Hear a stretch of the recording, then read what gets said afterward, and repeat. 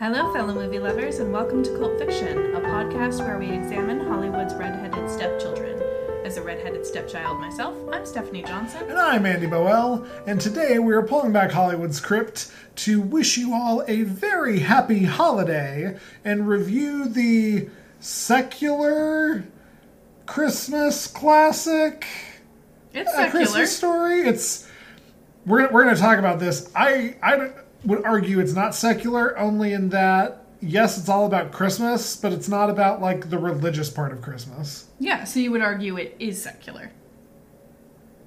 Yes. Never mind. Hello! Secular is when it's non-religious. Sacred is when it is religious. Oh, then the incredibly secular A Christmas Story. No, I want an officer right under carbon. I should do want to get ready by the rifle. You'll shoot your eye out, kid. Merry Christmas.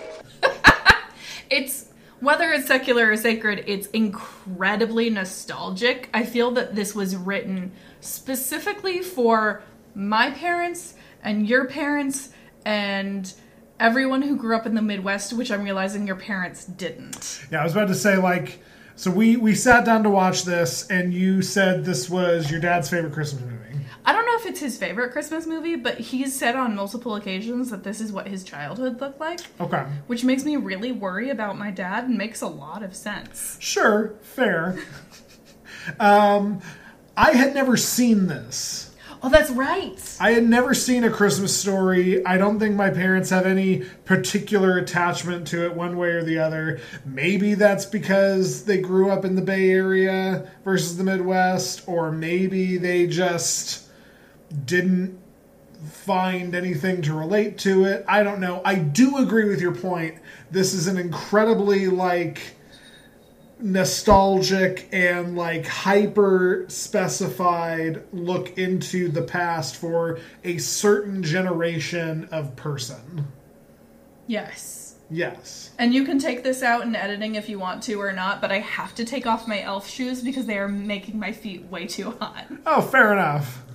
Listeners, if Andy decides to keep this in, I wore elf slippers to get in the mood, but one, they're loud for a podcast, and if you hear jingle bells in the background, that's why. And two, they're extremely warm. Well, now I'm going to keep all of this for the beautiful holiday look behind the scenes. Well, yes, because I am always, if nothing, needing a theme. Indeed.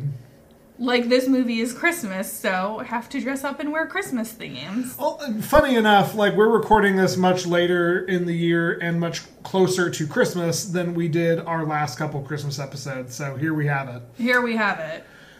In case you've been like me and somehow never seen A Christmas Story, Which I don't know how you made it. It is the story of Ralphie, a young boy growing up in the Midwest in the 50s? I'm pretty sure 50s. Late 50s, maybe early 60s. Yeah. Growing up in the Norman Rockwell Midwest Golden Age, and is just like the strung together adventures he has the week before Christmas involving his wacky family, his juvenile friends, and his deep, dear quest to get a red rocket BB gun for Christmas, to which everyone tells him, you'll shoot your eye out, kid. Yes, correct. That's this movie.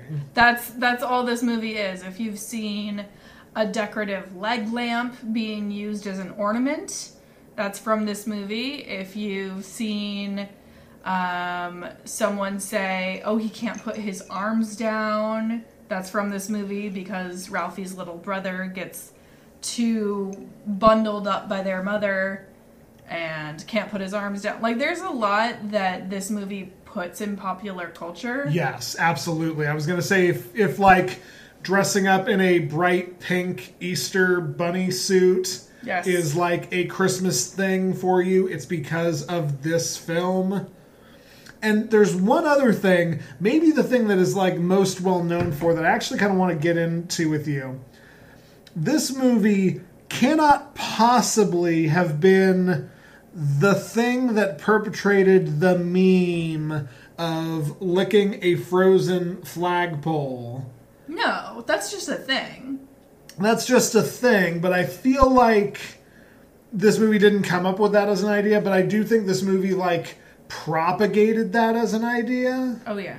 Because even never having seen this movie before, I heard about this movie as a kid, mostly in the context of the flagpole scene. Sure. Growing up in Colorado, which did have cold winters and snow and all of that, it was like legitimately a thing that would be dared around the schoolyard. And I do recall I had an actual classmate who licked the frozen flagpole. Why? Because of an insecure need to do the thing, and it played out pretty much exactly like it did in A Christmas Story. Okay, that's why. I just don't understand. Like, you're going to sit there, you're going to get stuck, it's gonna freeze. Why would you feel the need to do that to yourself? Because, and I think this is one of the things that this film really had an intention with, it knows exactly the peer pressure of the elementary schoolyard. Oh, yes, because he got triple dog dared. Yeah. And, like, I don't recall if there was a triple dog dare situation, but I definitely think it was like no, I'm going to do this because you all are telling me that I'm going to get stuck to it and I'm going to prove you wrong because, like, I'm a child and I need to prove you wrong.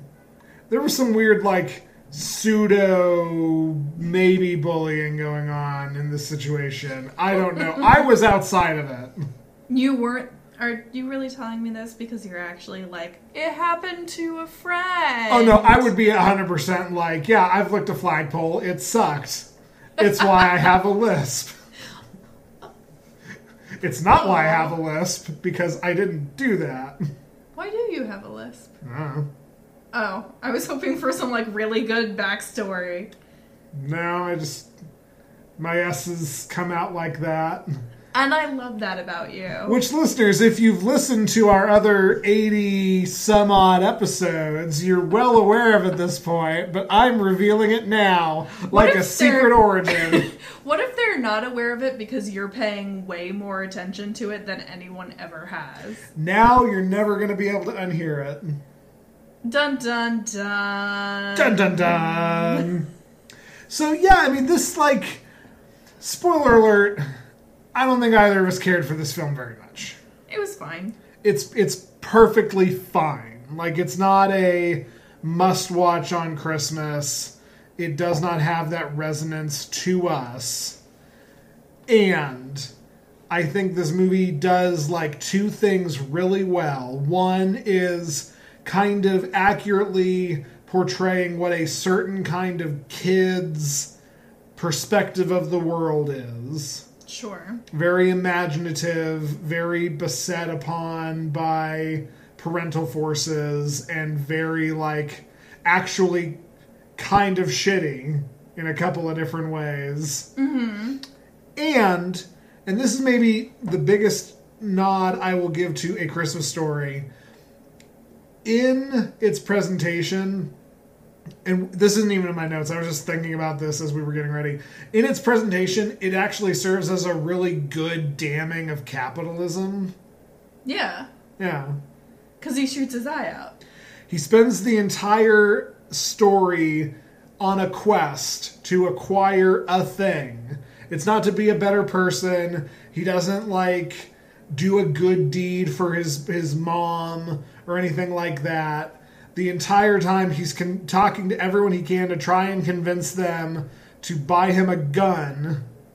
His shitty father buys him said gun, which, like, is a bonding moment between father and son, but, like, is objectively bad because immediately he does the thing everyone warned him about and almost kills himself by shooting his eye out, breaks his glasses, and immediately, like, freaks out. And covers it up and lies to his mother. Covers it up and lies to his poor mother. You know, okay, jamming on this There's not just that. There's also the decoder ring. Yeah, absolutely. Which leads to it's kind of a B plot, but he spends a good amount of time focusing on, I'm going to get this decoder ring, and then it's a commercial. It's just a commercial to buy more Weetabix or something. Yes. Yeah. And then also his dad with the leg lamp. I won an award. Well, what is it? I don't know. It's a major award. And he's very pleased with himself and is it's a the leg! talk of the neighborhood because he's got what a is leg it? lamp and the whole time. Well, it's a leg, you know, like in a statue. Wow. Yeah, plastic statue. in the window. Yeah, statue. We do watch this kid hit puberty. Certainly we watch him find his first masturbatory object. Indeed. Yes.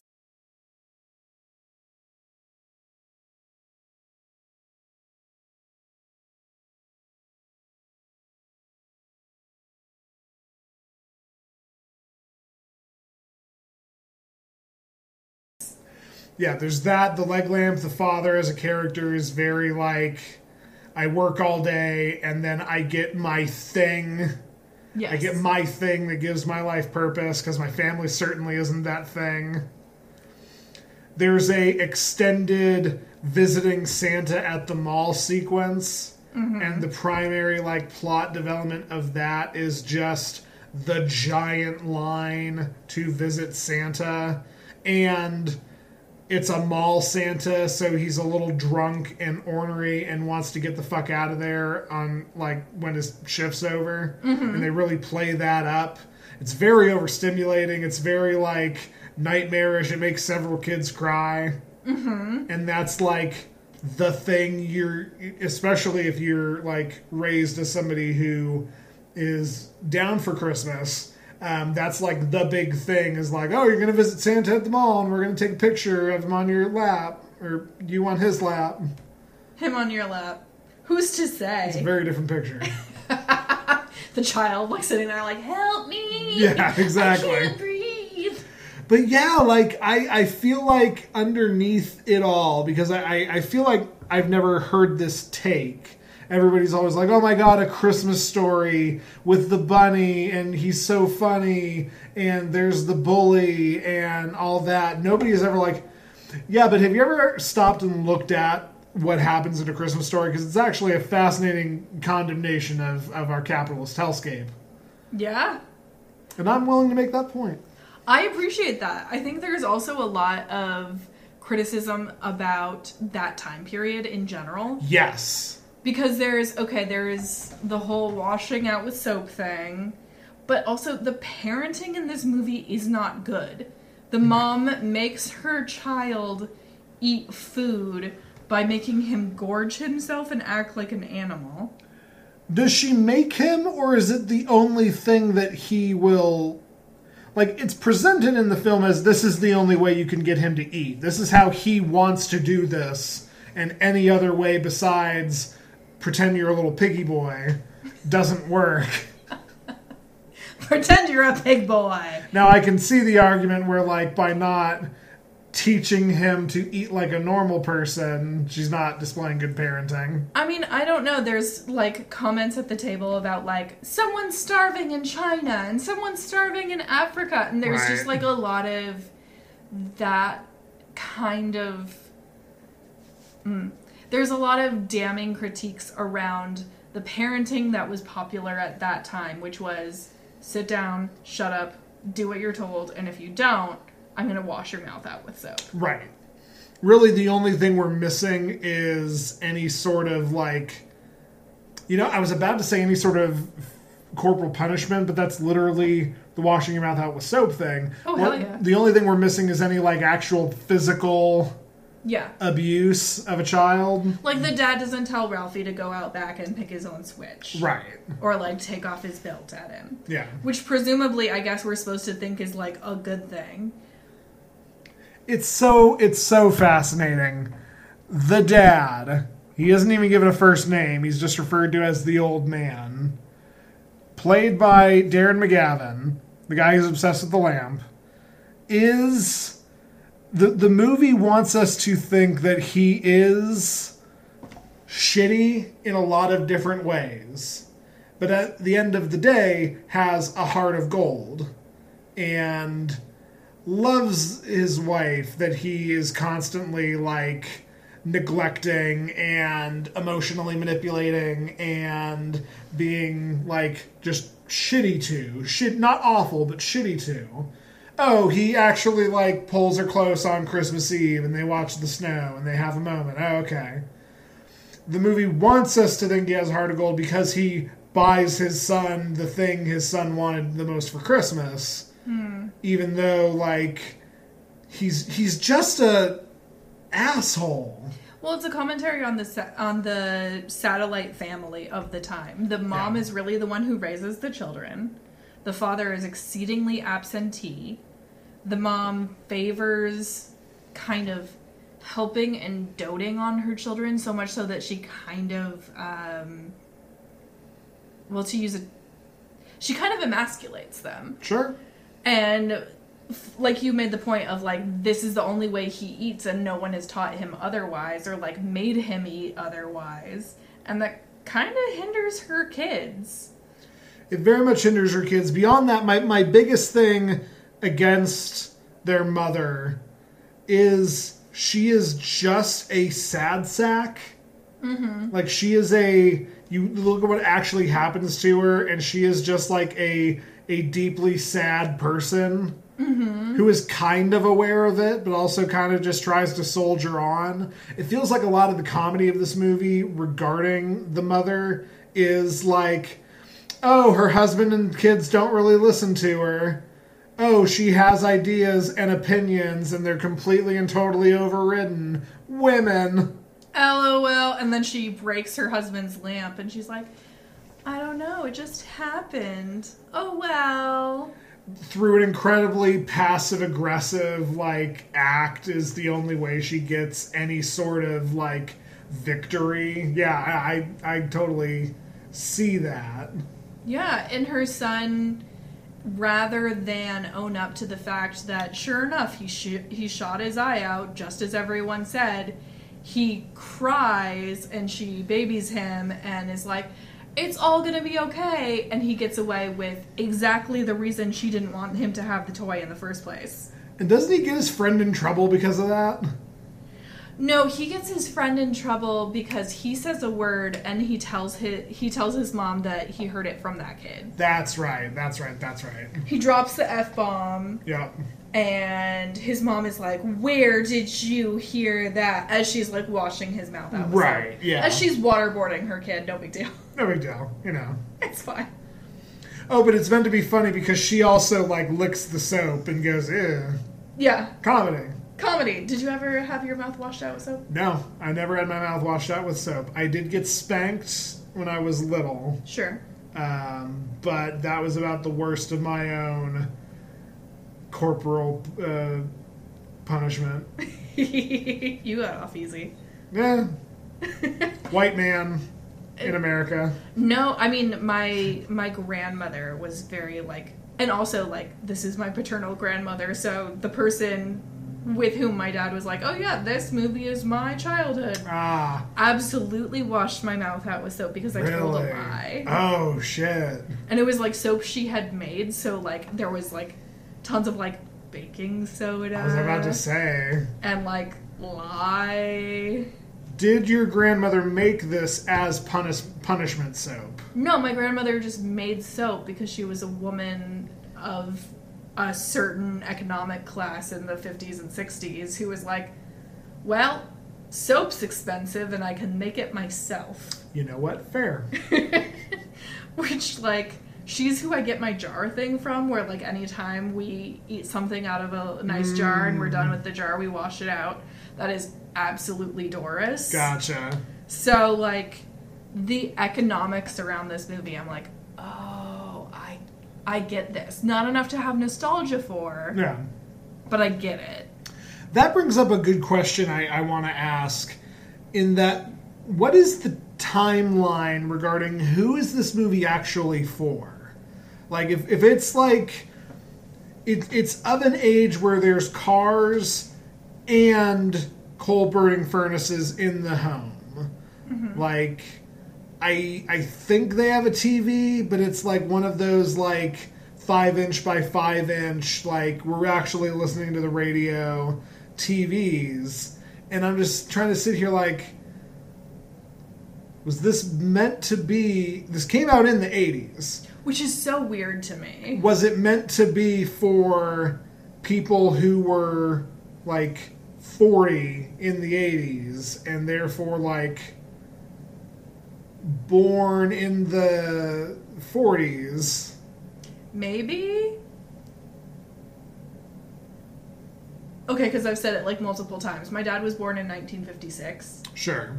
So, I think maybe that crowd.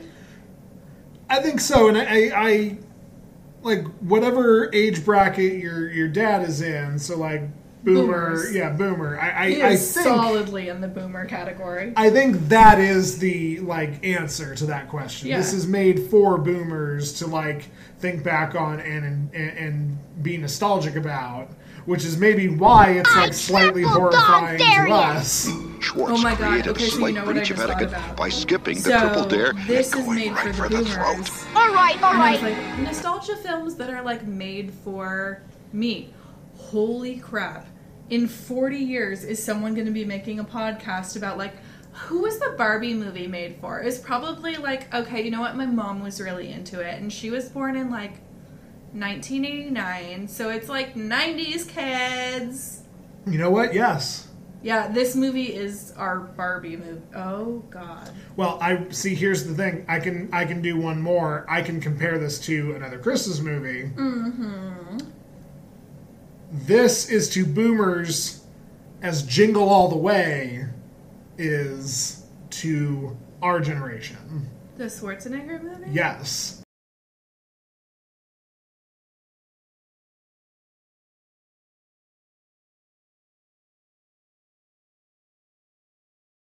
I've seen it like once. Okay, see, that is my dad's favorite Christmas movie. And that is a movie all about a man in the 90s trying to find the right toy for his kid. It's just as much as a, like, tongue-in-cheek satire about capitalism. It's just as much a Christmas movie that is about the thing under the tree. Interesting. But it came out 10 years after this movie. Interesting. Okay. That's fascinating. And, I mean, that makes sense because it's like, if it came out for the 10 years younger crowd, let's focus on the most masculine man Right. in America right now. Yeah. And let's make him have a really normal plight of, I have to be manly and provide for my family, and I have to do it in the most extra way that I possibly can. I don't know if Jingle All the Way is on the list. I think I'm going to have to put it on our Christmas list or make you watch it because it has a special place in my heart. Okay. It's very much about the dad who is the business dad and his kid actually like hates him because he's such a shitty business dad. And the thing he thinks can make it right is to get the Power Ranger his son wants on Christmas. That makes sense. Okay. Yeah. But we're not talking about Jingle All the Way. We're not talking about Jingle All the Way. We're talking about A Christmas Story. Can we talk about the fan club decoder ring situation? Did you have a decoder ring when you were a kid? I'm sure I must have at some point, but I never had like... I never sat and waited. I never had anything mail order. Okay. So if I had a decoder ring, it was something I like got in a coin game at the mall or something along those lines. Sure, okay. Now, I did pour over some old comic books that were full of the ads of like the see-through glasses and the secret decoder ring and the buzzer and mail order now and we'll send it to you. So I was like aware that was a thing. Sure. Did you ever have a decoder ring? I didn't ever have a decoder ring. I was weirdly obsessed with a like kids code book where it was like we're gonna teach you a secret code. Ooh. And like, so I would write like little secret letters. Sure. And carry around my little Harriet the Spy notebook. I like that. But I don't think I ever had a decoder ring. I did, like, piggyback off of my older sister's obsession with the Babysitters Club. Okay. And the Babysitters Club had a fan club situation. Oh, okay. And I really wanted to be part of that and be like, I can start my own Babysitters Club and have kid kits and, like, do all this stuff. But, like, that also involved work, and my attention span didn't hold that long. I think I missed the, like, ex-fan club moment. I think I did a call-in hotline once, like the Batman hotline or something like that. Sure. It was the Batman hotline. Oh, see, I actually have, like, phone trauma. Because when I was like 4, I prank dialed 911 and they immediately called back and my mom picked up. And it's the angriest my mother had ever been with me up until that point in my life. Oh no. So I wasn't like messing around on the phone doing other calls or anything like that. Oh, I was going to say, who amongst us hasn't accidentally called 911, but it sounds like yours was actually very upsetting because of your mother's response. I clearly remember it. Oh, no. Almost 30 years later. Oh, no. And yet you haven't had your mouth washed out with soap. And yet I haven't had my mouth washed out with soap. I haven't turned this into, like, a critique on 90s culture in a holiday film. Their bullying scene is really upsetting. Why do you say that? Because we have a kid who's like, I'm the bully. And then there's a moment, so we have a couple run-ins with this bully, and then there's a moment where Ralphie turns on him and beats the shit out of him. Beats him bloody. And, like, whites out. Yeah. And I'm like, oh, this movie, like, it's not this. And there could very easily be, like, a feminist critique on this movie of, like, wow, toxic masculinity really does harm us all. Because the mom, the dad with his fucking leg lamp, and that's the only thing that brings him joy. You know? Ralphie with his need for a gun, his younger brother, God bless him. His younger brother with his whole thing of, like, needing to be stapled to his mother's side at every waking moment. Sure. I'm trying to remember the name of the brother, and, like, I just don't think we're gonna get it. Have I been calling? No. Okay, Ralphie is the main kid. Randy. Okay. Oh, because they did the thing where they named their... Excuse me. They did the thing where they named their kids kind of similar. Sure. And ta-da! Did you know anybody where all of the family members had the same initials? Oh, God. There was a family down the street from me where every member of the household had the initials KH. Oh, interesting. I don't think so. I did live next door to a family who had, like, 9 children. Gotcha.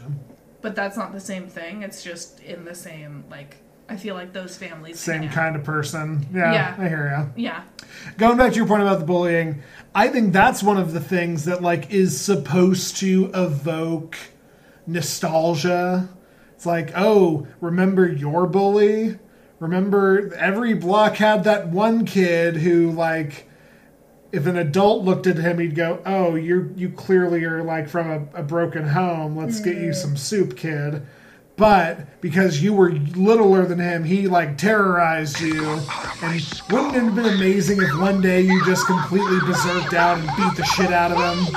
And a lot of people are sitting there going like, yeah, it would have been. Yeah, it would have been great. I so wish I could have beaten on him so hard I'd completely black out and forget it happening. Yeah. I don't remember what happens after that point. Does he get punished?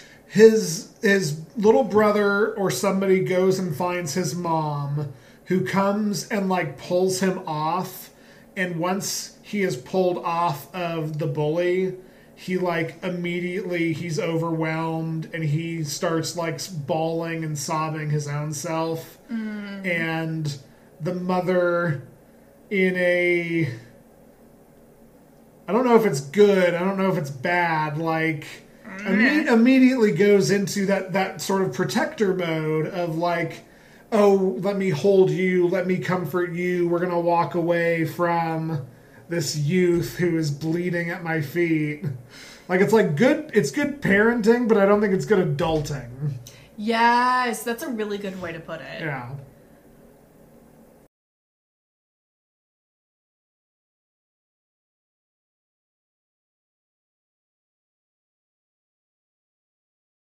If it feels like we're kind of meandering and like kind of nestling into niche conversations about other things, it's because we are. And I think that's an indictment against this film. Because we can't have a coherent conversation about it? Is that what you're saying? No, just like this movie... Not that we can't have a coherent conversation, but I think there isn't that much to say about A Christmas Story. Like, it's clearly meant for somebody else. And we've seen other films that are clearly meant for a different type of demographic. But there's just something about this one. Maybe it's because it's about... the demographic it's for is white boys who grew into white men in the 50s. I'm just like, eh. Here's the thing. When we had white boys who grew up to be white men and watched Weird Science, we had a scathing critique about how women are treated. Sure. I think in this movie we don't have as much to talk about because it's just LOL capitalism of Christmas. Right. And how Christmas comes with familial pressure, and how Christmas basically both hides and highlights everything that's wrong with your family. Yeah. Because, like,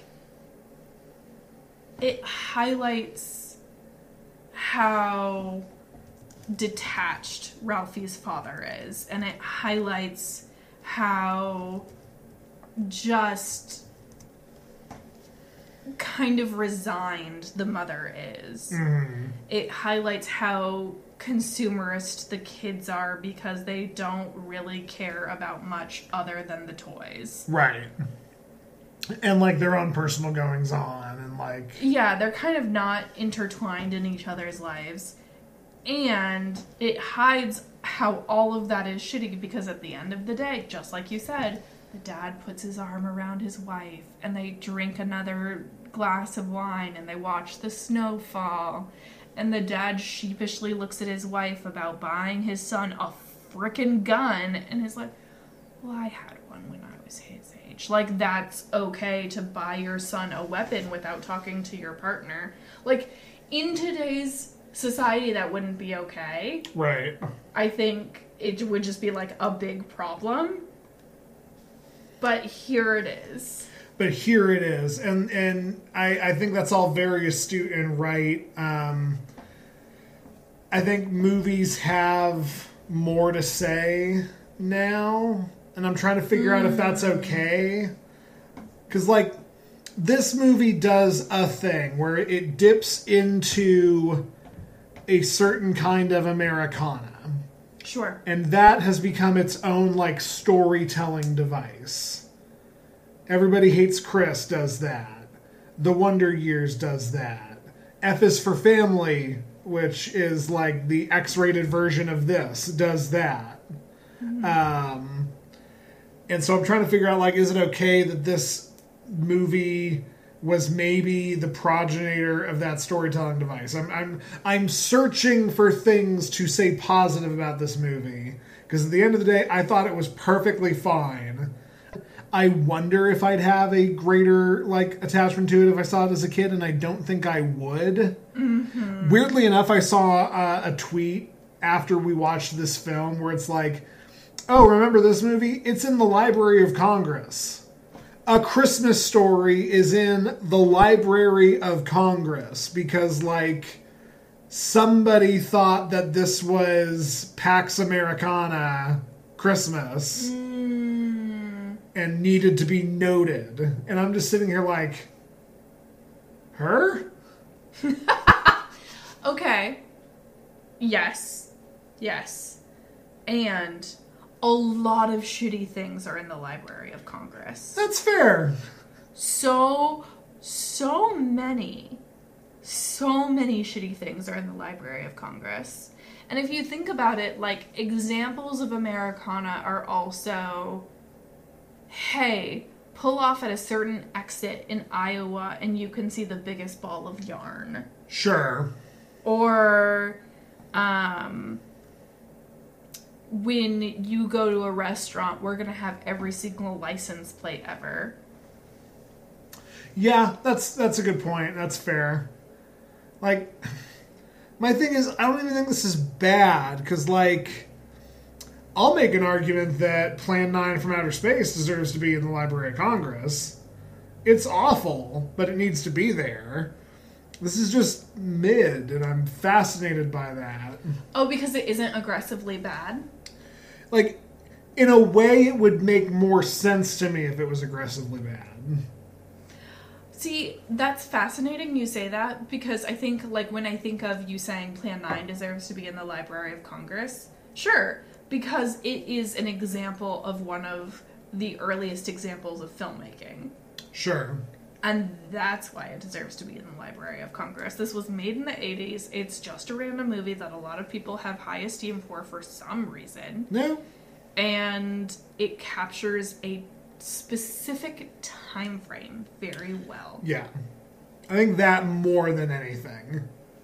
I am fascinated. So we haven't watched it, and we probably won't because I don't think it qualifies as cult.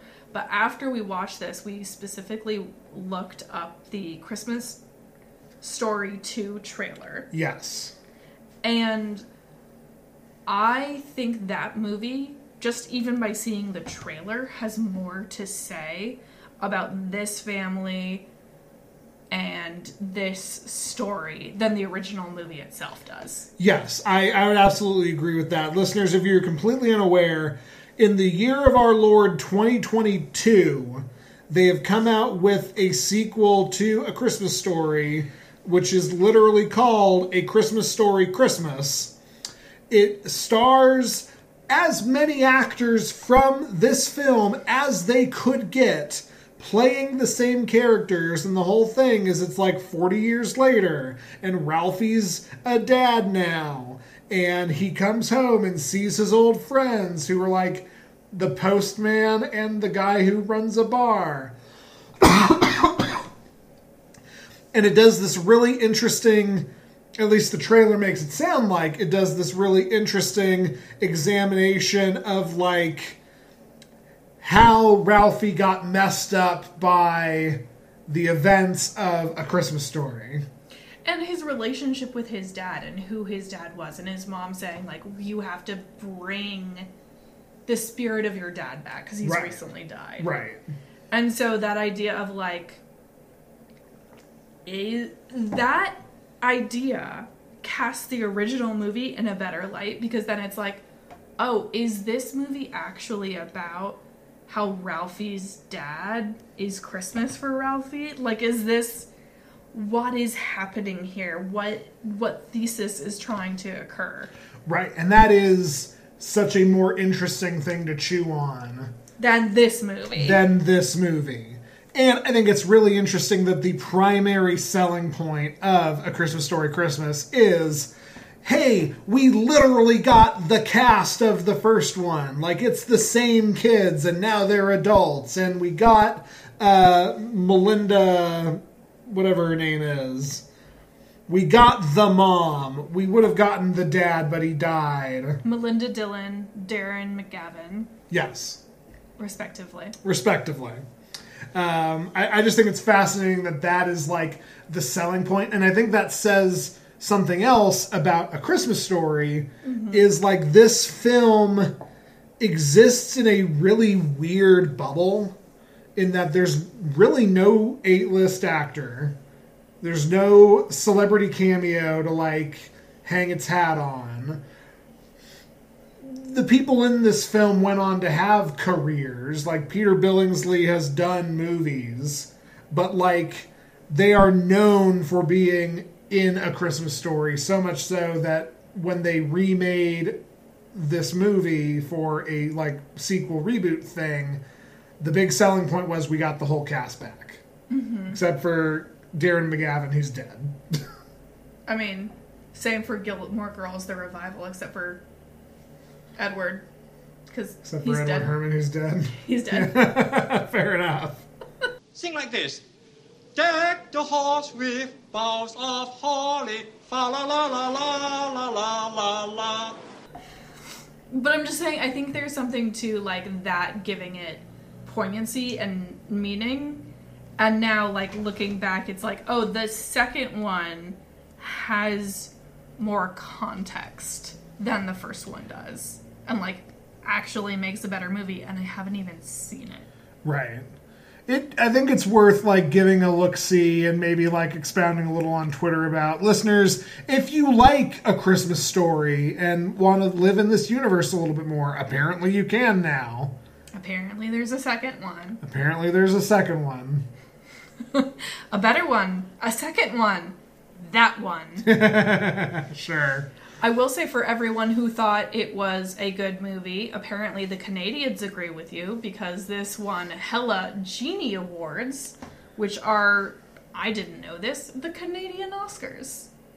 Good for Canada having Oscars. Good for Canada having Oscars. Apparently it ran for the... Wait, no. I'm going to actually look this up. Genie Awards... Okay, so apparently the Genie Awards were to recognize the best of Canadian cinema from 1980 to 2012.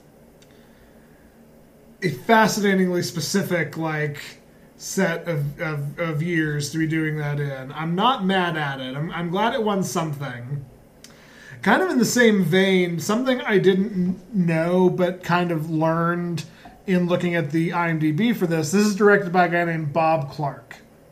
Bob Clark is like a beloved Canadian director.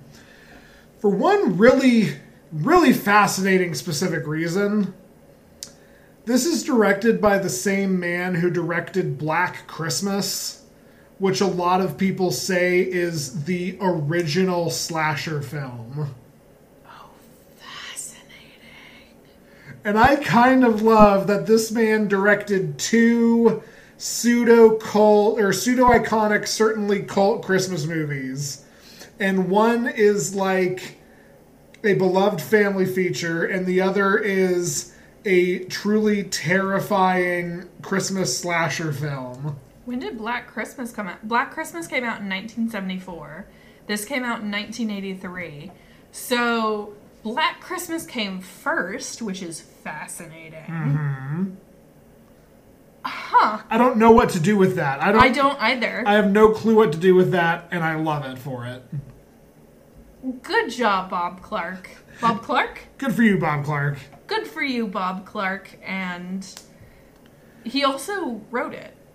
So, yes, he helped write the movie.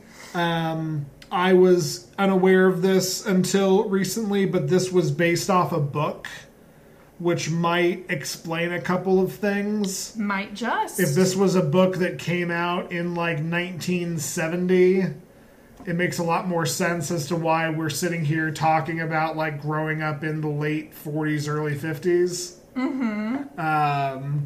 There's your reading recommendation, by the way, everybody. If you really love this story... You can go read it, apparently. And that book is by Gene Shepard.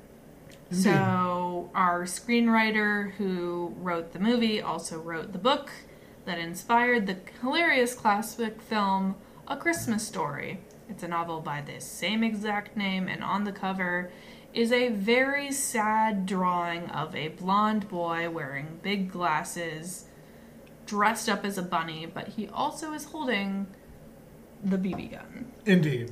And you can buy it on Amazon for the low price of $10.23. Okay. And that's the hardcover, folks. And that's the hardcover. If you really want to add to your list of Christmas books? Question mark? So is this gold? I mean, like, I feel like it is because people quote it all the time. That's the big thing for me, is this movie is insanely quotable, more than most Christmas films, I feel like. Mm-hmm. You know, you'll shoot your eye out. What is it? It's a lamp. Mm-hmm. There's a bunch of stuff in this that people will quote or reference bits about and go with that. It's super niche. It's pretty damn racist. We didn't even get into that. Yeah, because I feel like it's just like, oh, it's set in the 40s. Therefore, it's racist and sexist and... Well, you pointed this out. Yes, it's set in the 40s. It was shot in the 80s. The first and one of the only actors of color immediately... the first and one of the only actors of color in the entire film is presented as a, like, imaginary burglar. So already not great. Not great. And then gets shot and dies. He's the first person to die in the film. Exactly. They make a really... They make a meal out of how funny it would be to go to a Chinese restaurant on Christmas and, oh wow, these Chinese waiters are singing Jingle Bells and they say their L's like R's. Ha ha ha. And we're just sitting there like, oh, this is awful. This is uncomfortable. Veiled anti-Semitism. There's one kid who is the Jewish kid. Yeah. And I can't remember the exact line, but like when they're doing the Double Dog Dare line, Ralphie says something about Schwartz being like the most nefarious among them or something. And I'm like, is that it? Huh. Interesting. Maybe I'm reading too much into that. What I'm not reading too much into, there is something very fucked up about the Christmas dinner at the Chinese food scene that I did not know. Oh. The scene ends with them bringing out a, like, Peking duck for the meal and cutting its head off. Sure. Everybody, presumably even the children, knew that that was going to happen, except... I'm not going to mess up my name. Except for Melinda Dillon. They specifically did not tell her that the Peking duck was going to get its head chopped off because they wanted her reaction to be genuine. Specifically just hers. That is so fucked up in the misogynistic 80s way. I mean, so often does that happen in media.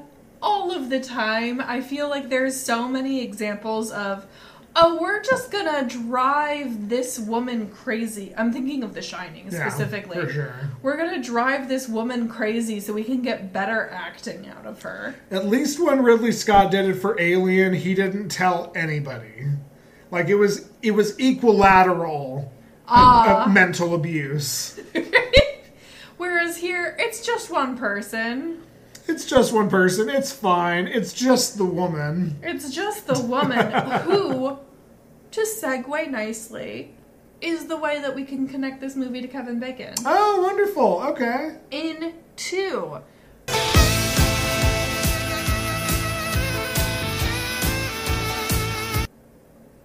So I will go ahead and state. I mentioned this is like a movie that kind of lives in a bubble. I tried to figure one out. And spoiler alert, I failed. I was trying to think like, okay, the guy who plays the bully, I know he's in Freddy vs. Jason. I know Catherine Isabel from Ginger Snaps is in Freddy vs. Jason. Did Catherine Isabel and Kevin Bacon ever make a movie together? I don't know. This is hard. This is the first time I do not have a Bacon. I could not figure one out. Which is surprising because we've done ginger snaps and we've done bacons with ginger snaps. So why did you not go back to your ginger snaps? I couldn't remember it. But we keep these things on a Google Drive where it's like, oh, hey, you could access that shit. And maybe I'll do that next Christmas.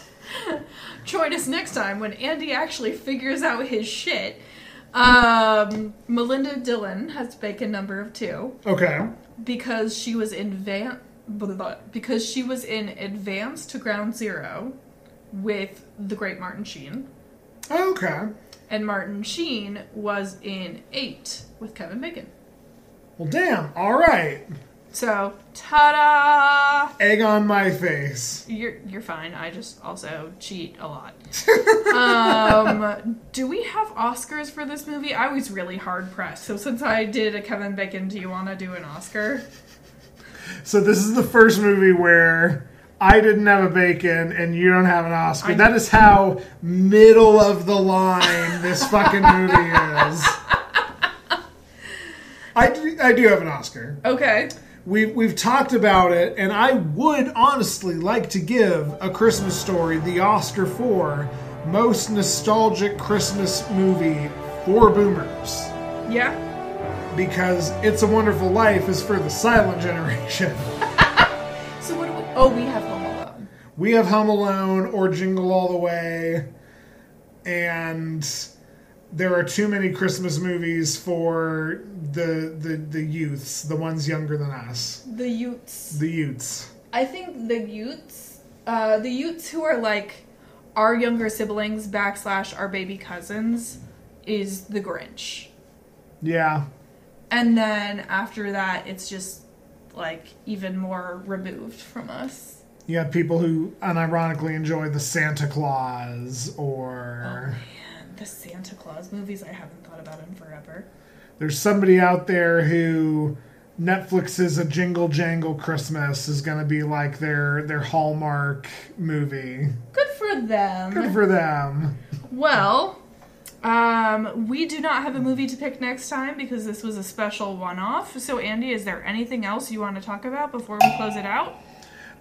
Just because, yeah, no, you're right. We don't have a movie to pull. We have recorded a couple of episodes that were recorded before this, but are coming out after it. Just because I want to keep the continuity going. I want to mention that organically the movie we found next time is Velvet Goldmine, the pseudo David Bowie erotic thriller mystery biopic thing. It's a hoot and a half. Which, fun enough, is going to come out on the episode that releases closest to David Bowie's birthday. So, like, oh my god, the crypt is brilliant. It knew. It knew, and it knew how we would record, and it knew we would remember to shove a Christmas episode together in the final minutes. And it knew that we were going to forget to post things in the not final moments. Wow, what a crypt. What a crypt. What a leg. Well, all that to say, happy holidays, everybody. We hope you have enjoyed your time. If you are actually listening to this around the time we post the episode, gosh, you're a wonderful person, and we hope you have a very good and merry time. I'm not even going to do my normal closeout. I think you did good. Oh, well, thank you. Then join us next time for Velvet Goldmine. Wishing you a happy holidays. For Stephanie Johnson, I'm Andy Boel.